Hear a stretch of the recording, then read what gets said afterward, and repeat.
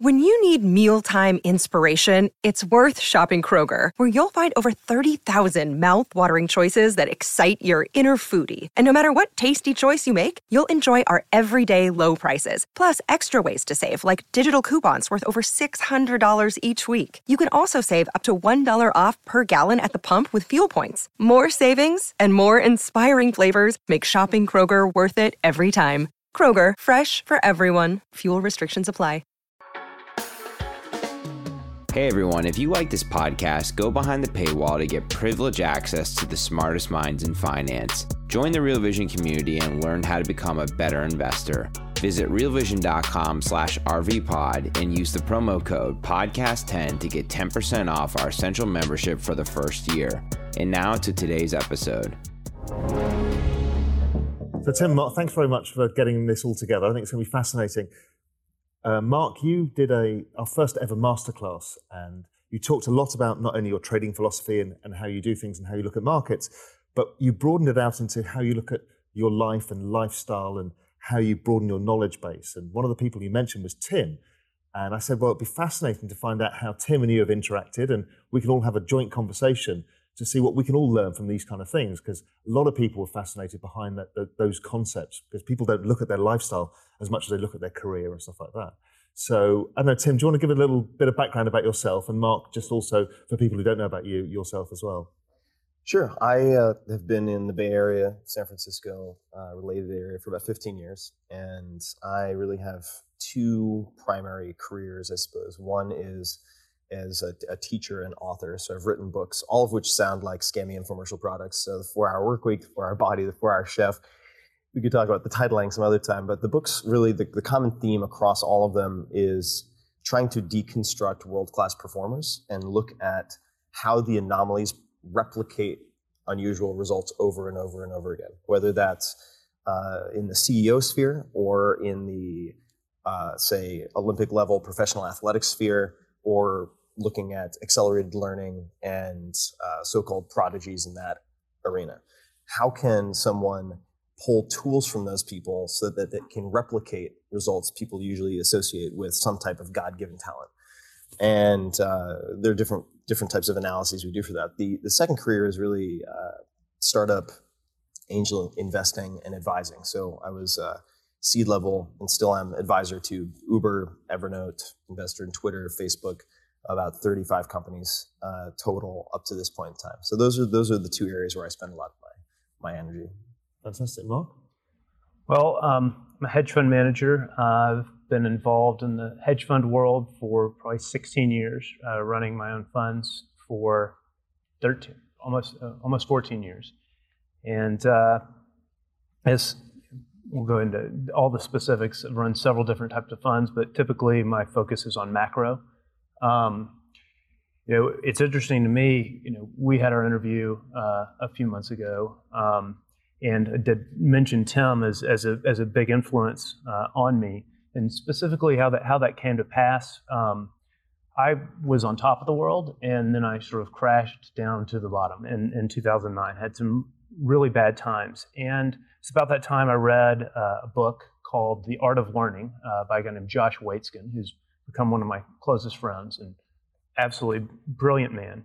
And Josh was this world-class chess player, world-class martial artist, and the book was about his learning process. So I felt like I needed some help on process. And I reached out to Josh. Turned out he did some consulting with hedge funds on process, and he agreed to work with me and my team on my process. And he suggested that we bring Tim into the fold as well. I didn't know Tim before, but Tim has written these books, the 4-Hour Body, the 4-Hour Workweek at the time, since then the 4-Hour Chef. Read the 4-Hour Body, which absolutely blew me away. And Tim and Josh started to implement, various processes for me and my team. And while I wasn't able to necessarily turn my hedge fund performance around, although I'm still managing money, it completely changed my life, completely changed my outlook. And so, when you suggest the possibility of bringing Tim on and interviewing him, I thought it would be great. And what I thought was particularly interesting is, in the hedge fund industry, my peers, I mean, these are some of the smartest people in the world and some of the most driven people in the world. And they put enormous, effort into what they do. And yet, most of them have never even considered putting the same sort of effort into kind of improving their quality of life. So I thought it'd be great for some people in the financial world to, see Tim and to get a sense of, really how far you can improve yourself, how far you can take things. Something that would be interesting is, so Tim, I'd love to think, because I've heard Mark's mindset, but you went in to see this troubled hedge fund manager who's having a tough time. How did you evaluate the situation? How did you think you can help him? What tools did he need to do things with? And how did you go about that process? Well, I think there are a number of ways to try to, say, improve the performance of a company, a group of people, or even a single person. And in this particular case, of course, the landscape of macro investing, hedge fund management is not a landscape that I'm going to understand as well as someone like Mark. But if you look at it almost like rally car racing, so I'm fascinated by rally car racing. I've done some experiments there, but you have a racetrack that is basically designed to kill you. It's not intended to be as safe as possible. The terrain, the path is somewhat known, but the terrain is unknown. It could be raining, it could be sleeting, and Mark knows where he wants to go, but I can help potentially improve the car itself, so the vehicle, which is the physical body, upon which everything is predicated. So people tend to have this sort of Cartesian separation of mind and body, but at the end of the day, you have certain levels of neurotransmitters that are produced at a certain rate, depleted at a certain rate, and that is the rate-limiting step in your mental performance. So if you want to have better levels of working memory, sustained attention, and so on, you can optimize those by optimizing the car, i.e. the body in this case. And you can use exercise to, say, improve a production of brain-derived neurotrophic factor and all these things that are very, very interesting. And then you can also look at process. So I think Josh is one of the best in the world, and Josh is a very dear friend of mine, at looking at repeatable process. So what are the daily habits and the ways that you approach turning your effort on or off, say, for productivity and recovery throughout the day that you can tweak. So that would be driving the car. So we can look at the process of, instead of having the shifter down here in a normal H pattern that you might have, maybe we should elevate that just like they do in rally car so that it's closer to the steering wheel. And how can you do the equivalent throughout the day? And that might be incorporating different types of sets of questions that you apply to certain scenarios. It might be deciding beforehand, for instance, with a lot of my startups, when you scale to a certain point, you're going to encounter the following types of problems. So how do you plan for that type of crisis management in advance so that you're not reactive, so that you can be analytical when most people would be emotional? And those are some of the tools in the toolkit that I would usually try to bring to bear in a situation like that. And Josh and I have very complementary approaches, which is part of the reason that we enjoy hanging out so much and working together. Hi, I'm Raoul Pal, the CEO and co-founder of Real Vision. The financial world is a complicated world right now. It's a really complicated macro picture, and there's a lot of risks. Real Vision and our YouTube channel help you navigate those risks. So subscribe now to the channel and never miss an update. There is simply too much going on. So subscribe now. Thank you. And so Mark, so Tim walks in and says, okay, this is what you need to do. How did you take that on board? And then how did you engage with that process and kind of then start to see the benefits flowing through, and how did that change you? Well, initially what I tried to do was incorporate 40 different new processes into my life, diet, exercise, meditation, all kinds of things. And I wasn't particularly successful. And I peeled it back a little bit and started to implement sort of one process at a time. Nailing breakfast was a huge one for me. I mean, what do you mean by nailing breakfast? I mean, having a perfect breakfast. It's what's going to fuel you for the day. It's what's going to, it nourishes you. It's something you always have time for because it's the beginning of the day. Nothing's going to run over and block it out. So, nailing breakfast, nailing your morning routine was really the first key. Everything from that, built. Started to implement, there are a variety of things I did. I got into martial arts. I'm pretty much addicted to Brazilian Jiu-Jitsu, and both Josh and Tim are expert, really world-class martial artists as well. But part of that was even breaking down the workouts, the times. What time of the day are you going to be the most productive, the most creative? Usually it's after your mind is cleared. How are you going to clear your mind? Well, your normal conscious mind has thousands of thoughts running through it constantly. But the key is accessing the subconscious mind where you're really doing your thinking. So how do you create these periods of time when you can best access that? So maybe it's breaking up your workout into 2 workouts a day that are half the length. Maybe it's implementing a 5 or 10 minute a day meditation. And then it's structuring your workday so that you're not answering emails during your most productive time. And then it's self-tracking. And a lot of it starts with establishing a baseline, so knowing where you are. And I think that, just to give a very common example of where people get themselves into trouble, if, like most people, you take these extremely elite thinkers in the form of top hedge fund managers who have annual checkups once a year.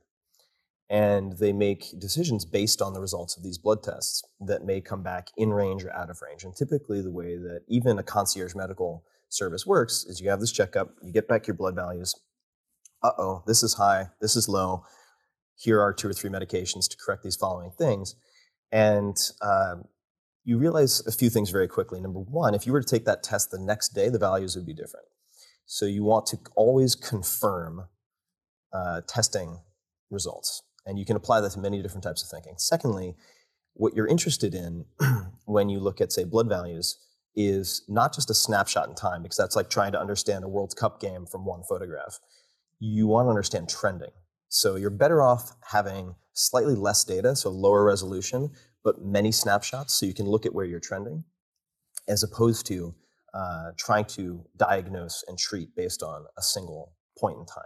And what that can do for you, for instance, in the traditional medical system in the United States, or conventional, I should say, you might be able to look at, say, your uric acid levels, so which is in some cases indicative of gout if it gets past a certain point.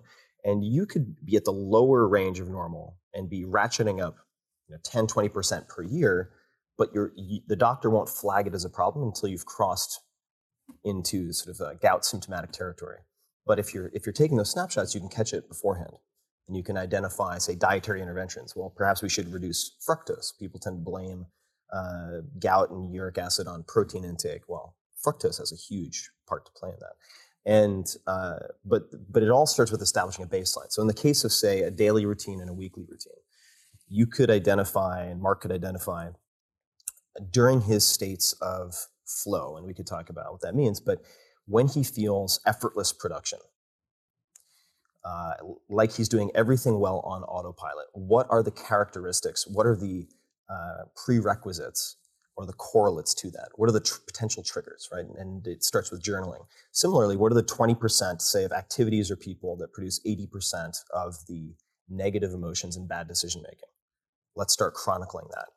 And once you start to identify those patterns, say over a week of journaling, similarly with diet, right? So you could say, oh, well, you're having a meltdown. This is not specific to Mark, but like person X is having, they're getting very frustrated and angry at 11:30, but they're having coffee and a bagel for breakfast. It's like, okay, well, this might be a very easy fix. Just like a lot of people with IBS, irritable bowel syndrome, simply have a gluten sensitivity. It's not like they need any type of, they don't have a small intestine bacterial infection or anything like that. It's just gluten. But it starts with capturing your baseline, and it's astonishing to me how I used to do this and how many people will change many variables without first establishing where they are. So that's the first step is, where is the patient? And it's actually a similar thought process to how we look at markets as well. It's the same state of analyzing. If you just have a snapshot, you don't really know anything about anything. What you need to understand is the history, where it's come from, where it's going, and looking at a whole range of different parts of it before we can understand what's going on, I guess. There's no question. But, one of the really interesting things about what Tim does, I mean, you can take this, you can go as deep as you want. I mean, you could spend a lot of time and really tweak a lot of details. But this notion of 10,000 hours to mastery.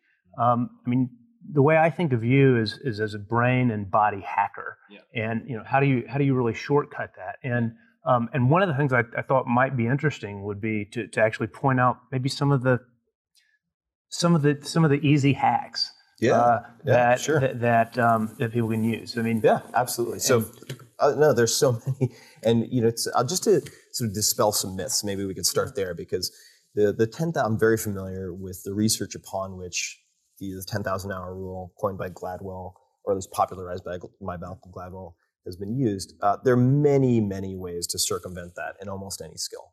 And I think that the way I study the anomalies rather than discard them as outliers, if that makes sense.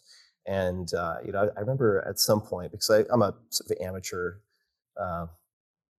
fan of finance and investing and whatnot. The angel investing is a whole separate story, very different from the public markets, certainly. But I think there was at one point Warren Buffett was addressing efficient market theory, and he said, well, you could say yes if you have 10,000 orangutans flipping quarters. Like eventually you'll find like 10 orangutans who have flipped heads 100 times in a row.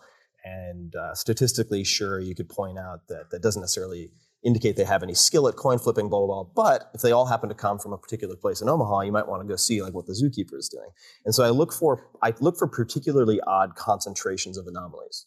And you can find them in many different gyms. I happen to look at athletic performance a lot because, and I'm going to come back to your point of easy tips, because many people in, say, the hedge fund world or you pick the sphere of elite performance that is non-physical.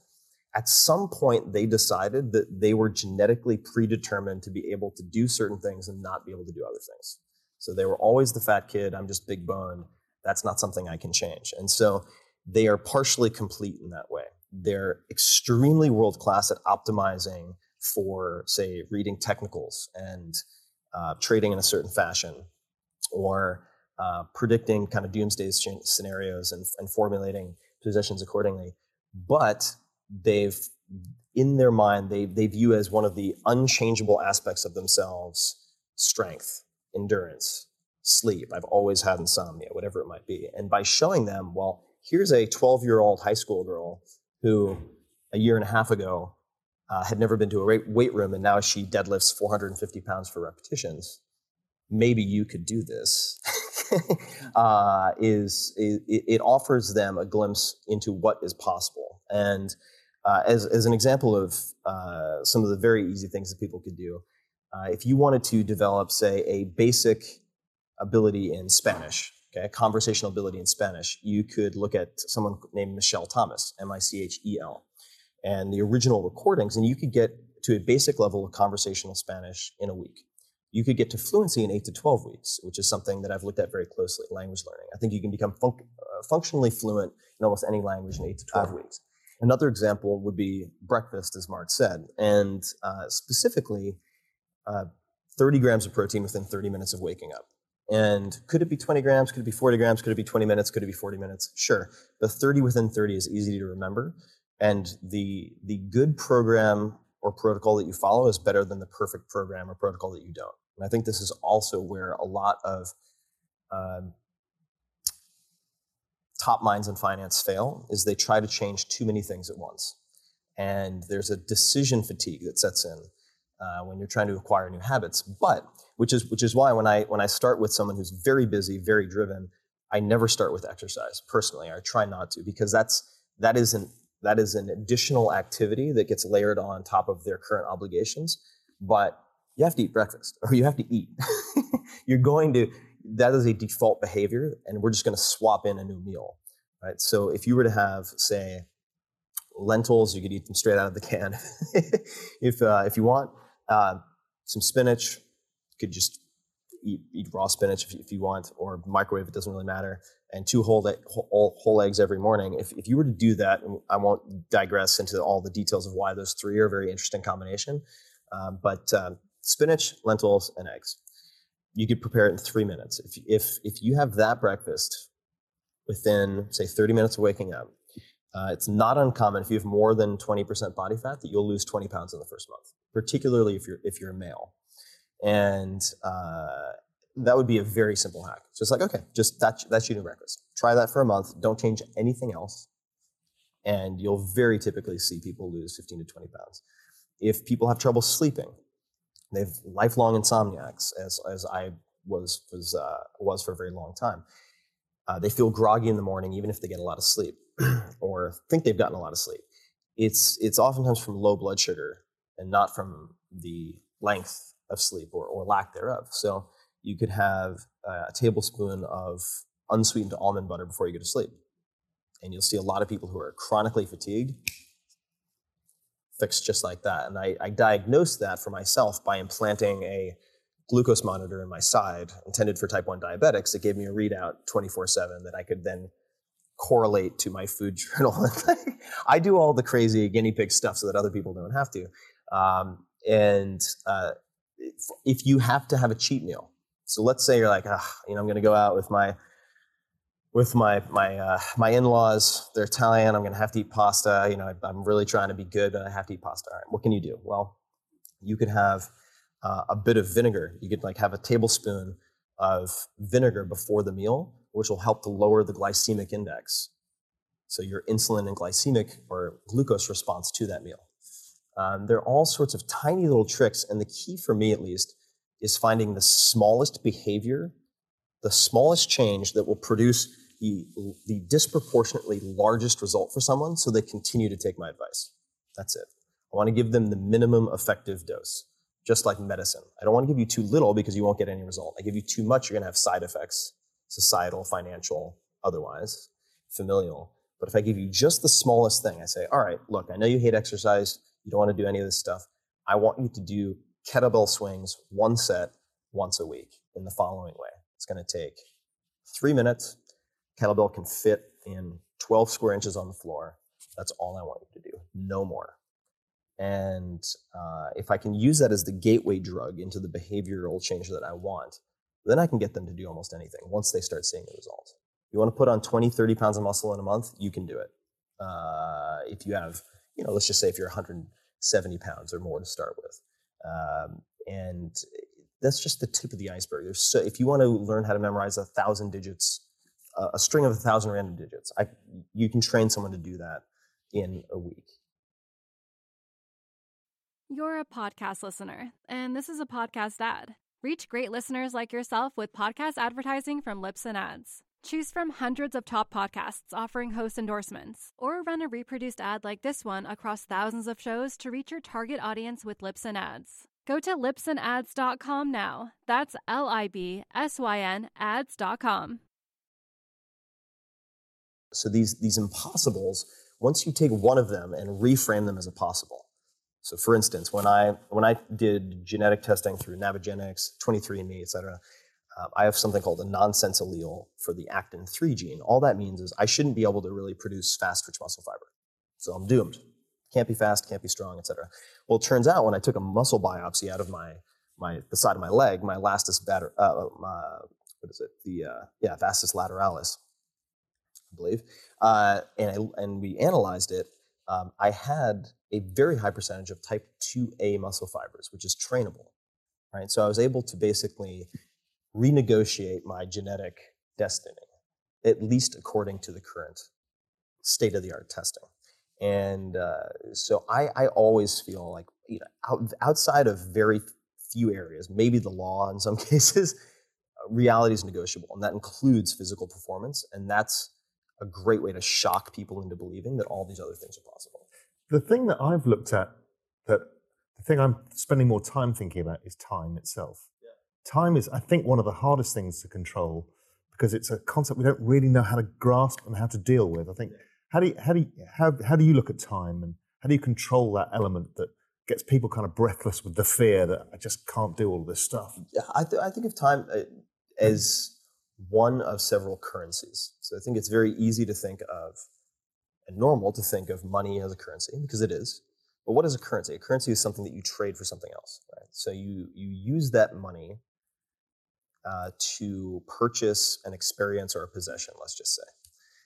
Similarly, you have time, perhaps you have mobility as another currency. And time is non-renewable, whereas capital is renewable. So in the hierarchy of prioritization, the time should take, past a certain point on Maslow's hierarchy of needs, right? Time should become your number one priority, and allocating that effectively. So I think that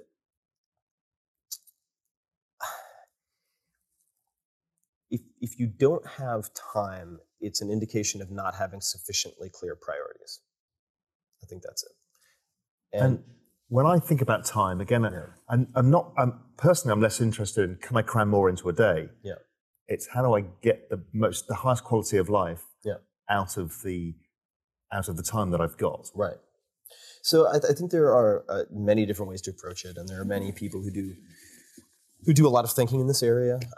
I think that there are a lot of contemporary thinkers, David Allen. There are a lot of course, you can go as far back, Ben Franklin and beyond, Marcus Aurelius. But I think Peter Drucker, The Effective Executive, is a fantastic place to start. And the focus on effectiveness over efficiency. So effectiveness being choosing your activities wisely, and then efficiency being doing those activities well. But doing something well does not make it important.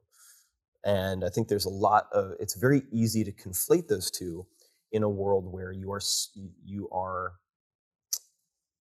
constantly hit with propaganda for the latest tools. But the principles are more important than the tools, right? If you're a good artist, you can use a crayon or a piece of chalk or a paintbrush.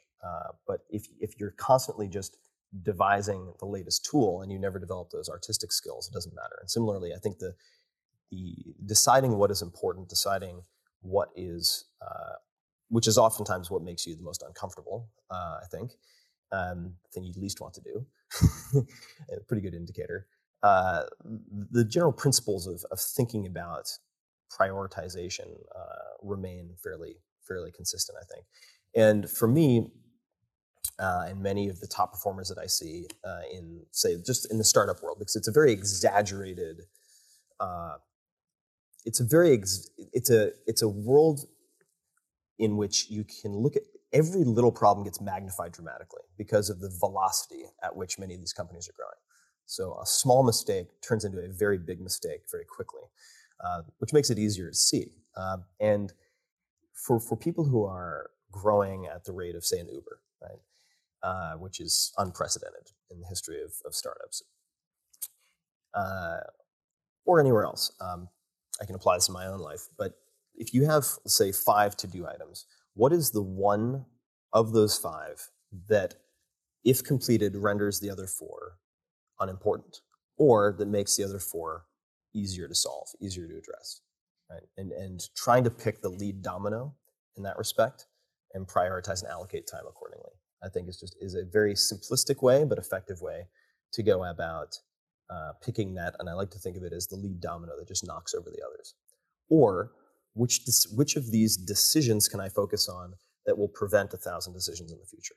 And that's a very sort of engineer-like way to approach, say, engineers or computer scientists have a general hatred of repetitive tasks. So if something needs to be repeated, they want to create a script or a program to run that. And you can do that by deciding what your decision-making framework is in advance. So those are a few of the ways that I think very simple, but simple works. If the solution that you find is complicated, it's probably not the right solution. So, Tim, I guess, and it gets back to what I was saying a little bit earlier. You've got people in the hedge fund industry and the investment industry. I mean, these are typically driven people. They're intelligent people, and they focus their efforts on their work, and it's satisfying, somewhat satisfying to extremely satisfying. What you and Josh Waitzkin have helped me do is access other parts of my life and parts of myself, and do so very easily. where the I guess the delta in terms of improvement is massive for very small amounts of effort. And I think that hedge fund managers particularly, they're the exact right people who are poised to kind of take advantage of some of the tools and some of the tricks that you employ. I mean, two things that really come to mind. You like to talk about like taking ice baths. I take freezing cold showers, and it's absolute nirvana. Another thing that maybe you could talk a little bit about is like lucid dreaming, and using lucid dreaming to massively improve performance and improve that sort of conscious subconscious brain connection. Sure. And maybe I know you've used lucid dreaming to train in wrestling in high school. Yeah. No, I can talk about both. So the ice baths or cold therapy, and there are different ways to do it. You can use ice packs in the back of the neck. Really came out of conversations I had with a former NASA researcher named Ray Cronise, and he had tripled his rate of fat loss, which he's an expert in thermodynamics. He measured everything very meticulously after becoming fascinated by how Phelps could eat 10,000+ calories per day. Why would that be? And he started looking at the effects of water exposure at different temperatures on caloric expenditure. Long story short, cold exposure can improve immune function, be very effective as an antidepressant therapy. It affects hormones, including things like adiponectin, that then consequently lead to an increased rate of fat loss in many cases, thermogenesis related to fat. And that was in the 4-Hour Body. A lot of people kind of scoffed at it. It's now since been in the New York Times probably half a dozen times. I think it was just written about a month or two ago. And it's extremely effective. And it's an example, like you said, of something that takes next to no time. You take 2 bags of ice, put it in a tub, jump in for 5 minutes. And it can have a tremendous effect on you, not only for the subsequent, say, 4 to 5 hours where you feel like you're on cloud 9 in many cases, where you're just, your mood and your mental performance is highly elevated. It's not subtle. To the longer term cumulative fat loss effects, which can be really tremendous. I mean, tripling your rate of fat loss just by a very short intervention like that. So that would be one interesting example. I've been looking at recently the opposite, which is using heat shock, so saunas, for increasing, say, growth hormone release in combination with types of exercise. So studying how the extremes impact your physiology is very interesting to me. The lucid dreaming is a fascinating subject. So for those people who aren't familiar, lucid dreaming is when you are dreaming and you become conscious of the fact that you are dreaming. And it doesn't have to be anything woo-woo. There's nothing woo-woo about it. And they've demonstrated, I think it was at Stanford, they proved that it existed by having people memorize before sleep subjects eye movement patterns. Because in REM sleep, your eye movement in the dream correlates to your physical movement when you're laying down. So they could do like left, left, right, right, right. And they could do that, and they could track with an EEG or other tools that they were in REM sleep and in fact sleeping. So they're like, okay, now I'm dreaming, just checking in with the researcher, left, left, right, right, et cetera. And when you develop the ability to extend your lucid dreaming experience, and there's a great book called Exploring the World of Lucid Dreaming by Stephen LaBerge that makes it quite simple. But there are exercises that you implement throughout your waking day, which are called reality checks, where you'll look at aspects of reality that change very frequently in a dream state. So complex patterns, if you had, say, tiles that were laid a certain way longitudinally on a floor, you could look away and look back, and if it changes orientation, you're dreaming. If it doesn't, you're probably not dreaming. If you look at a digital watch display, that will also, because you're constantly recreating the landscape in a dream, that will change if you look away and look back. And you start to develop, and this also pairs very well with something like transcendental meditation or Vipassana meditation, but you get to a point where you can go into a dream state, no longer view sleep as a waste of time. A lot of people do. And you can further reinforce or develop your skills while you're sleeping. So the example that you referred to, you can get to the point where you're spending the vast majority of your REM sleep cycles, awake in your dream. And what I did when I was a competitive wrestler, and I went to prep nationals and was an All-American in my weight class. But one of my idols at the time was John Smith, who was an incredible Olympian and competitor, went on to then, I think it was Oklahoma State, and dominate as coach, really pioneered low leg attacks. And I would, in my dream, because I'd watched so many videos of John Smith, I would train with John Smith. And there was a very direct transfer of skill improvement from that state to subsequent practices, which is not that crazy if you think about it, because there are many studies that have looked at, say, skiing aerialists, so people who, different types of ski jumpers or divers, and looking at the impact of replacing a training session with visualization. And they get to see the same, they see gains in performance. And that's exactly what you're doing when you are dreaming, but you get the benefit of sort of a simulated kinesthetic experience. So it's a fascinating tool that is really underutilized and underexploited, and it's fun. It's so much fun. Which at the end of the day, it's like, look, what are we doing this all for? I mean, and you get to a point when you're playing the game, and it is a game, and we all choose the games we want to play, but it's like you get to a point and you're like, okay, I've proven I'm really good at this. I'm able to meet my needs. I can certainly satisfy a lot of my wants. Like, what are these psychological states that I want more of? What are the psychological states that I want less of? And the lucid dreaming is wonderful in the sense that it not only improves performance, it helps you develop present state awareness, and it puts you into a similar state if you practice lucid dreaming, because throughout the day you're doing these reality checks. What is that doing? It's like meditating for 15 seconds, 10 times a day. So you develop a calmness and awareness of how you're feeling so that you don't make emotionally based decisions that are bad for you. And that translates very directly to investing, particularly for the stuff that I don't do much of. I mean, I tend to hold stuff for a long time in the private markets because that's my game that I've chosen to play, because I know my lesser self will make bad decisions if I'm allowed to play in some of the sandboxes that you guys play in. But certainly all the more reason for, I think, people in the hedge fund world, if they're making daily or weekly or monthly decisions about positions and whatnot, to have a consistent practice so that they can become the observer of their emotional self. But that's the question, is how do you know, because you identified, you know yourself, and you know you wouldn't be a good short-term trader, for example, yeah. But you know if you've got a longer strategic view, that's your skill set. Yeah. How do you learn that? Because that's a lot of people don't get this bit when certain people are good at certain types of things. How do you understand what you're good at? Test.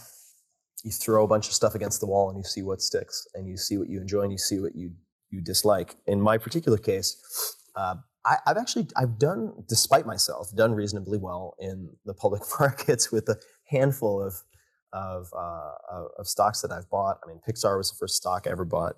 And then there's a point where I bought Amazon. Amazon did really, really well. But in 2008, when everything was going to, well, seemingly, if you watch too much television, going to hell in a handbasket, I spend, just by the very nature of, I have a blog with 2 million readers per month or so.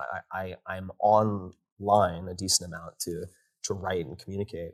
So I'm exposed to a lot of this noise, this Chicken Little, the sky is falling, hysteria, for instance, in 2008.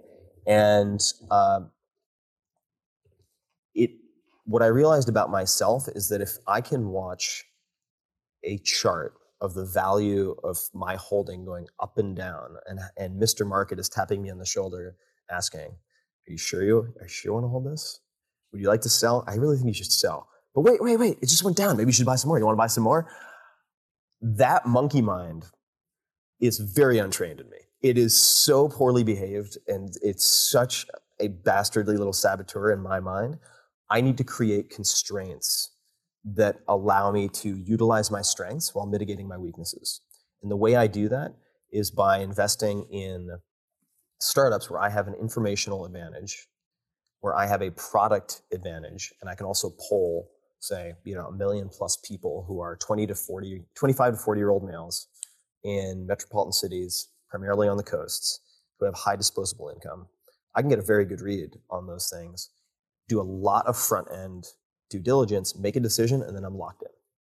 And that protects me against second-guessing and making subsequent decisions that are going to sabotage the good work I did in the first place. But I learned that by trying different types of investing. So do you think maybe, you talked about journals before, which I think is an interesting concept because there's a certain intellectual integrity when you have to write it down and be honest with yourself. And I think a lot of people in investing aren't honest with themselves. I think it was Paul Tudor Jones would say to me that the thing that he learned about what makes a good investor is to have your time horizon and your investment horizon the same. So your idea time horizon usually is, I think the dollar is going to go up over 3 years. I'm going to put that trade on over 2 weeks. That's wrong because it's a big mismatch. And it's all of that intellectual integrity about what you're actually trying to do and who you are. And then it allows you to do that, I guess. To then focus exactly where you know your strengths are. Definitely. And I think that journaling, as one example, I think has tremendous value, especially if you don't view yourself as a writer. Because what writing allows you to do, and we could call it journaling just so people don't get intimidated, it is allowing you to freeze your thoughts in a form that you can analyze. You're not going to take the time to record yourself for hours and go over it, but you can write 2 pages every morning. And what I would encourage people to do, particularly if they're dealing with the stresses of sort of a high pressure trading environment or investment environment, is write down their fears and worries and explore those, because it will clarify what they are. Sometimes they'll end up unfounded, which can remove them as an influence that could lead to bad decisions or impulsive decisions. Other times it'll clarify ways that those risks can be mitigated. But when it's simply a 5-second worry that is sort of on loop that repeats itself every hour or two, you never get that level of resolution. So literally, have some coffee, have some tea, 5 to 10 minutes in the morning, just freehand, write about what you're worried about for the day, what you're fearful of. It's hugely pragmatic. It's not just a self-indulgent. You're a podcast listener, and this is a podcast ad. Reach great listeners like yourself with podcast advertising from Libsyn Ads. Choose from hundreds of top podcasts offering host endorsements, or run a reproduced ad like this one across thousands of shows to reach your target audience with Libsyn Ads. Go to libsynads.com now. That's LIBSYN ads.com. So I've written that down and I've done it for a week. Now, how do I analyze that? And how long do I need to do it before I've got a decent data set to deal with? And what do I do with it when I've got it? Well, okay, this is a good question. So I thought when I started doing this that the value would be in spotting the patterns, going back and analyzing. And there is value in that. But part of the value is you're taking these muddy, distracting thoughts and imprisoning them on paper so that you can get on with your day and act analytically and effectively without irrational concerns affecting your rational process. So you're just taking it out of your mind, plonking it over there for the time being. That's it. Okay. And it's surprisingly effective, and it's so simple. Yeah, I mean, some people do that at night. If you've got that, you've got the night horrors and you're thinking about something, writing it down. Yeah, get it out of your head. It's out of your head, and then you can do it. One of the interesting things that you and Josh had me implement was in terms of taking advantage of the subconscious mind was feeding myself questions or problems to deal with before I entered into one of these periods, like sleep or meditation or exercise. Can you maybe expand on that? I don't know. Sure. Or how that. No, absolutely. works. I think that it is a wasted opportunity if there's sort of different levels of processing, and that ranges. There are many different ways to frame this. Daniel Kahneman, who wrote, this is Thinking Fast, Thinking Slow, talks about System 1, System 2. People talk about the conscious and subconscious. But if you look at talking about pattern recognition, a lot of the breakthroughs, the sort of lateral or oblique discoveries that people make that are non-obvious, they often happen in the showers, they often happen when listening to music, they often happen when daydreaming, they often happen in the middle of the night in a dream, etc. And you can encourage that by prompting that level of processing with a question before you go to bed. And which is why when I journal, it's typically 5 minutes first thing in the morning, 5 minutes before I go to bed. And I also do a little bit of sort of post-game analysis on the day, at the end of the day. But that's another very, very simple approach for allowing that those idle CPU cycles, as we think of them as idle when we're sleeping, although it's not totally accurate, to have a problem to chew on. It's almost like when what some people are doing with distributed technology now, where you might have, say, you're trying to borrow computing power to look at protein folding, and so Sony will make the PS3s in a distributed fashion, if people opt in, available for that type of like offline processing when they're not in use for Call of Duty or whatever. So when you're not in Call of Duty, i.e. your job, you can assign a problem in a very similar way to a extremely powerful computer, which is your brain, to work on while you're asleep. And it doesn't always produce breakthroughs, of course, but it's a fantastic practice to get into, and it's also something that really doesn't take any extra time. It's not an additive activity. It doesn't displace anything else.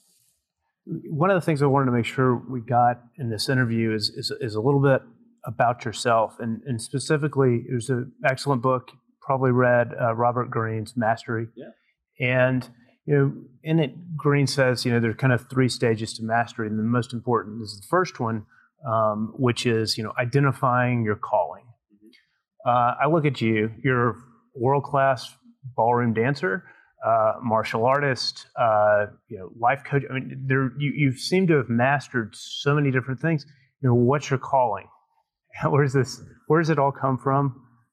Is this cultivated? It's definitely cultivated. So the calling, I think, is studying meta learning. So the teaching people how to learn, or learning how to learn. What is the framework that can be imposed on any skill? That is my calling, is to study that, test that, research that, and then hand that toolkit to as many people as possible.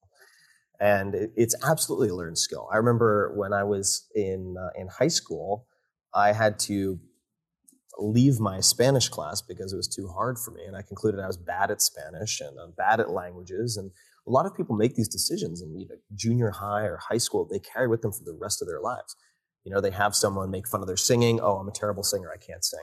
And they carry that for decades. And for me, that happened with language learning. And then I took a year abroad in Japan as an exchange student, and I had it wasn't an optional activity. I had to learn Japanese. I was going to a Japanese high school, and I used judo textbooks, and I deconstructed ways of approaching characters so that I could learn how to read and write. And came back, and I realized that I'd gone from Japanese 1 to Japanese level 6 at my high school in 6 months. And I was like, okay, well now I need to really reconsider this bad at languages conclusion that I reached. It wasn't bad at languages, it was that I had a bad set of instructions. I had a bad recipe.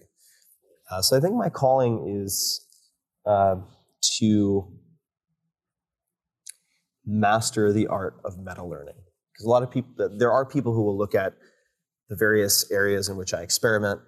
So it's like, all right, he's taking muscle biopsies and implanting glucose monitors and spending time with black market chemists and like NFL combine trainers, and then he's doing this startup stuff. This guy's a jack of all trades. And on some level that's true, but what's missed when they miss the layer on top of that, which is the meta learning. There is a common thread and there is a common goal, which is figuring out what are the untested assumptions, what are the best practices that I can test, that I can even attempt the opposite of, right? Like the deadlift, perfect example. You have people who will say, well, your strongest range of motions is from the knee up, so you want to do rack pulls and all this stuff. And but you find someone like Barry Ross in Los Angeles who's produced multiple world champions, and he pulls from the floor up to just below the knee. It's just a few inches, and then they drop the bar, and they do that 2 to 3 times, that's the full set. They do less than 5 minutes of total time under tension per week, and I put almost 120 pounds on my deadlift in like 8 to 10 weeks.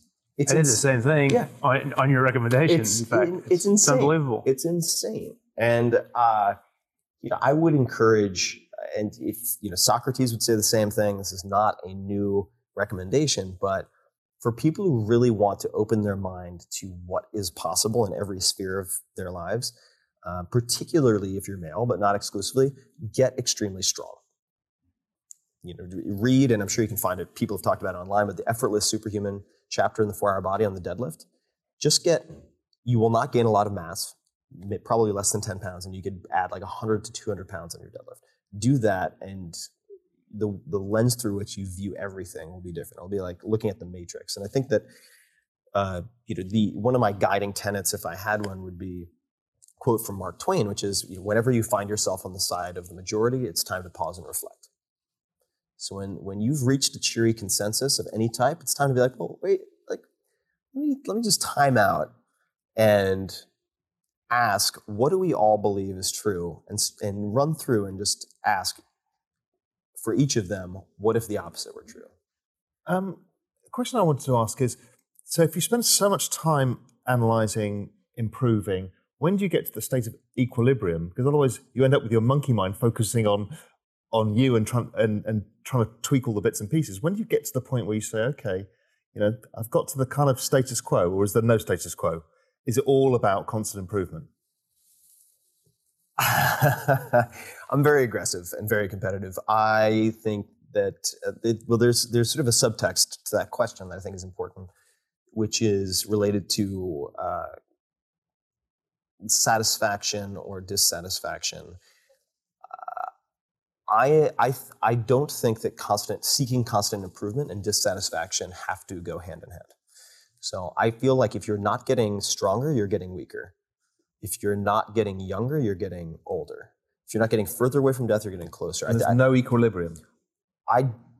The biological system generally doesn't work that way. I mean, there are some forms of homeostasis the body seeks to achieve, but I think that I'm constantly trying to improve. It doesn't mean I'm trying to improve everything, but I'm trying to improve something.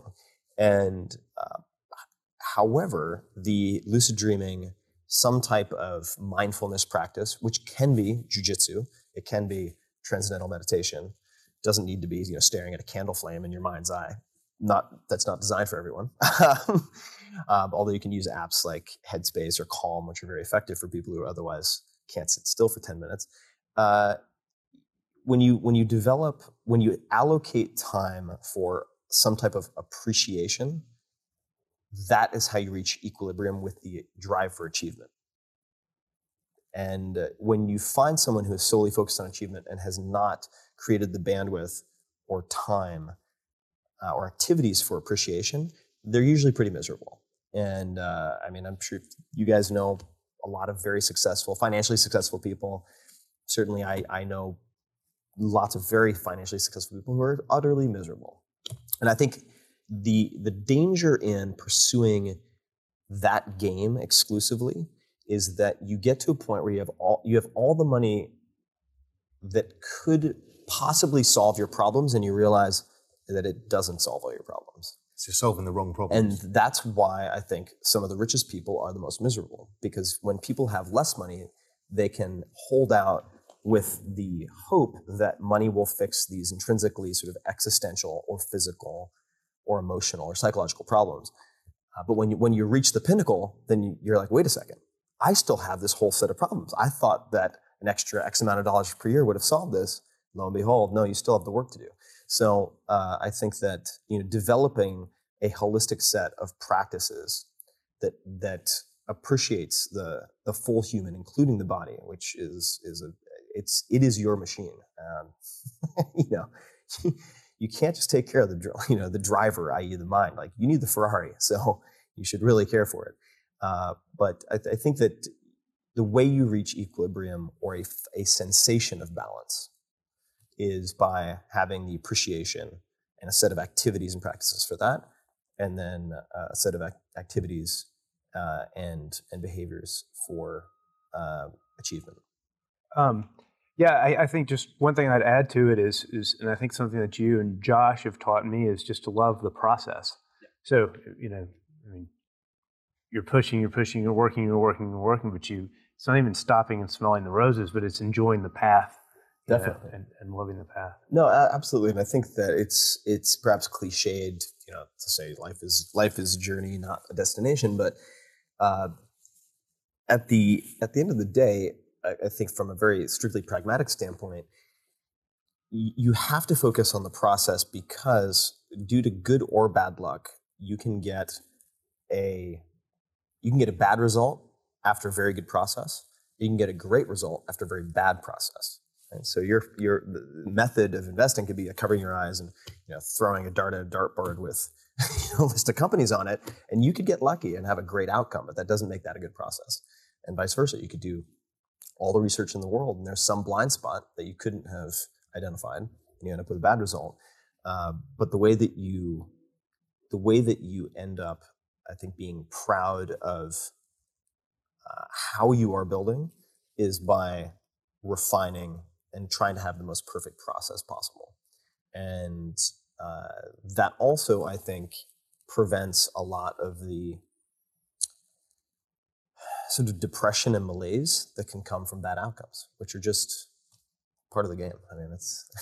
Yeah, and particularly in financial markets. What's interesting in financial markets is losing, even if you lose only a small amount of the time, that losing part, the pain of that far outweighs the benefits of when you're actually making any money. Yeah. There's a really good book called that I enjoyed anyway, called What I Learned Losing $1 Million, which looks at sort of the psychological dynamics of making and losing money, and what happens when you personalize those or attribute to talent what should not be attributed to talent or lack thereof.